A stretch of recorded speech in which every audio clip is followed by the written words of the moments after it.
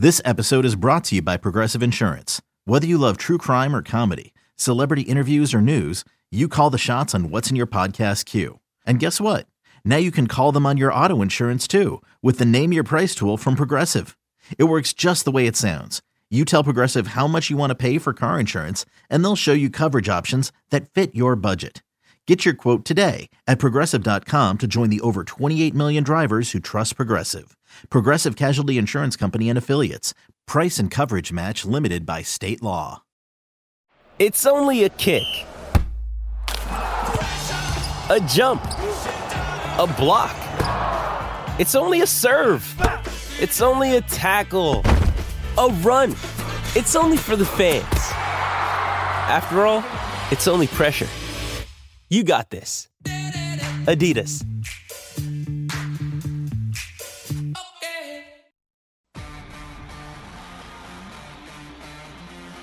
This is BetQL Daily from BetQL. Welcome back, BetQL Daily, right here on the BetQL Network. Joe Giglio, Cody Decker on a Tuesday. Let's do some NBA, college basketball here. NBA on the break. We could do some takeaways from the first half of the season, and then we'll get to tonight's college slate here. Interesting note, and then Paul's going to tee us up on something here, Cody.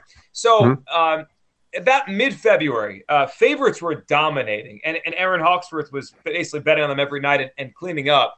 Favorites went on a 25-3-1 ATS run over a 4-day stretch. By February 5th to 8th, it was like basically you just take the favorites every night against the spread, and you were just cleaning up. But since then, the underdogs have taken over 28, 26, and 4 entering this week's game. So it's flipped here. And I was wondering about this, Cody, your perspective on it, especially someone who's done this. I wondered as we got closer to the All-Star break if it like changed the mentality a little bit, right? Like the favorites are like, all right, get me to the break here. You know what I mean? Like that time before an All-Star break or a midpoint of a season. Do players kind of shut it down sometimes? Teams kind of shut it down?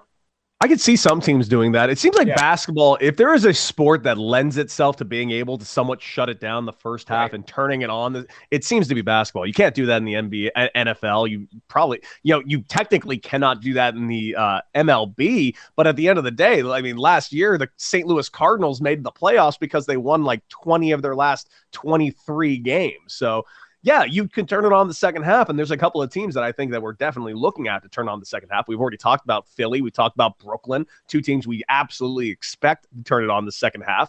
But in the first half, there were teams who we were not expecting to turn on at all that have absolutely obliterated expectations. One you were really hot on that I was able to pick in my little draft is Memphis. They're one game away from beating their season, projected total. It's game one of the second half. Yeah, it's pretty incredible. You look at, and I'm looking at it here, the teams that have been the biggest overachievers versus underachievers, the preseason win totals that were out there.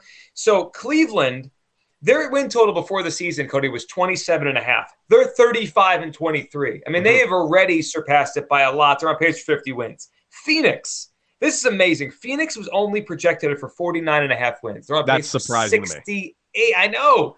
How did they think they were going to win that few of games? This was a team that was a heartbeat away from the finals last year. And they didn't really lose anybody, right? They brought everyone back. Outside of Chris Paul, it's a really young team, so you figure those guys are just getting better. That was an easy number if you bet the over. Memphis, which you mentioned there, they were projected 43.5. I think I saw them at 41.5 at one book before the season. They're on pace for 56 wins. Like, people thought they could go from not so good to good, but they've gone from not so good to really good really fast. No question. I mean, they're a team that's surprising everyone, and still there are really good odds on them as a flyer right now, like really good odds. I'm probably going to take it. The other ones that are overachieving by a lot, Golden State was on pace, was projected 47.5, on pace for 58 wins. Minnesota, they were projected at 33.5. They're on pace for 43 wins. Now, the biggest disappointments, I mean, how did we not talk about the Lakers here? The Lakers, terrible. Preseason over-under was 51.5 wins. They are on pace for 38 wins. They don't get to 500. It is a joke. It's embarrassing. It's a travesty. But you mentioned teams that can turn it on. This is a team that could feasibly turn it on a little this second half. I'm not expecting much out of them, especially with this AD injury. It seems as though the Russell Westbrook signing was just a mistake. He doesn't fit with this team and this dynamic. It's very clear of that. Maybe with AD out, maybe something can change a little bit, but AD's been out quite a bit since he's been a Laker. So I'm not expecting much. I think this is a team that should make the playoffs, most likely maybe win one series, but probably get knocked out in the second. Did you see the story yesterday Brian Windhorst had about the pressure that LeBron is now putting on the Lakers? Because it was all weird stuff this weekend. Like, he did an interview with The Athletic, one of the Cleveland writers in The Athletic, and said he's not closing the door on returning to Cleveland one more time. That was weird. Then last week he was publicly praising other GMs. Like, he was talking about how the GM down in Oklahoma City is like the best drafter and trader. Meanwhile, apparently Clutch is all upset at Rob Pelinka, the GM of the Lakers, because they didn't make a move at the trade deadline. They didn't trade a future first to try to get better this year. And then Windhorst had a story today or yesterday about how the Lakers could have to trade for LeBron James. And what he meant by that was, like, convince him to stay there. Like, they have to show him he should still stay there. It feels like there's a weird vibe going on, and he might exit one more time. To be fair, this is a very similar feeling that we had in Los Angeles with Kobe Bryant during that Shaq incident when they ended up trading Shaq. It wasn't until the Lakers traded for Pau Gasol that was when Kobe said, "I will be a Laker for life," because they needed to make a trade to really keep Kobe here. He wanted out at one point. And just think about that. Can you think of Kobe Bryant in a different uniform that isn't a Laker uniform? No, but yet during his career, that was the thing. The Bulls were involved. Like, there was a lot of different stuff with Kobe Bryant there. So we'll keep an eye on the stuff with the Lakers and LeBron, but obviously having a disappointing season. All right, let's have Paul tee us up here on this NBA trend, then we'll get to college hoops tonight. So one thing as we've been talking about throughout the show, the Bulls. Like, are we buying the Bulls? And I was looking at the updated NBA win totals and my gut reaction. So they're at 38-21. And it's weird, like the All-Star break is more than halfway, but their in-season win total is 49.5. So that is 12 more wins. And my gut reaction was that's low, but there's actually only 23 games left. But let's go through this schedule. I don't know if there are 12 wins left on this schedule for the Bulls. And I think it is definitely a tougher second half schedule. But I think we'll learn a lot about the Bulls. But let's just start off. So they've got the Hawks right off the bat. Okay, we'll count that as a win. Mm-hmm. Grizzlies, at the Heat, at the Hawks again, against the Bucks, at the 76ers. Maybe there's one more win in there. Okay, so that's two. Two. At Detroit, okay, 3. Versus Cleveland, that could go 4 for the sake of this. Let's give it to them. That's 4. At the Kings, that's 5. Losses at the Jazz. Losses at the Suns. Against the Raptors, give them that one. Okay, that's 6. At the Bucks, count that as an L. At the Pelicans, give them a W there. Yep. At the Cavs, since we gave them the earlier win, we'll count that as a loss. So we're still sitting at 7. Yeah. At the Knicks, 8. At the Wizards, 9. Versus the Clippers at home, okay. I'll give them, for the sake of this, 10. Against the Heat, loss, I'm going to say. Against the Bucks, both at home, I'm going to say loss. Celtics, last 3. Celtics, Hornets, Timberwolves. And how many they need in the last 3? They would need 2 or 1? 2. Yeah, and they have 23 games to go. So we're saying we need 12 and 11? Yes. Right, to get to the over? If you forced me to take it, Cody, I would take the over. I would say they go 12 and 11. I'd say they get just over the number. Well, the initial question that you really asked is, are they real? Or can we count on these guys going forward? And right now, you make a very glaring case that this is a very tough second half. I wouldn't be surprised if they knock down a couple of notches a little bit. But again, this is still a team that is currently sitting at 33-1 odds to win the NBA, and they're currently number 1 in the Eastern Conference. So I'm going to go with you, Joe. I'm going to say they can do it. I'm going to say they can definitely hit that total. What the playoffs look like, I don't know. I'm still questioning whether or not this team is legitimately real, or have they been able to take advantage of an Eastern Conference that's been beat up and injured and underperforming. So I'm looking at their schedule for the most part. Now, they have a couple clunkers, but they pretty much taken care of who they should. That gives me a good sense, like those games you reel off against the Knicks and the Kings. they're probably going to win those games. I think they had 2 clunkers. I went through the schedule. Like, how'd they lose that game? But for the most part, they beat bad teams.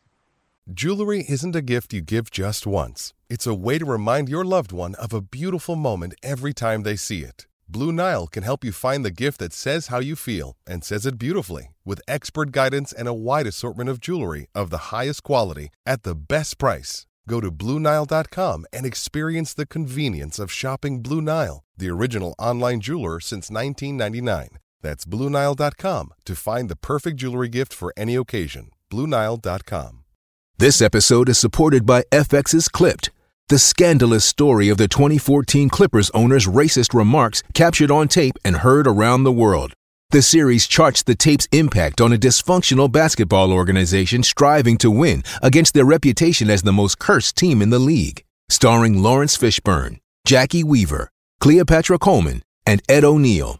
FX's Clipped, streaming June 4th, only on Hulu. And so I that think makes me feel better. Right. And again, to kind of backing up your guys' point, every game against a good or better or like top tier team, we're giving them an L. They win a couple of those, and they're getting to this over pretty easy. And there's no reason to think they shouldn't win a couple of these. So, but I don't know. I think it's kind of exciting to be a Bulls fan right now. Yeah, absolutely. I'm reading articles that have them in the finals. Yeah, absolutely.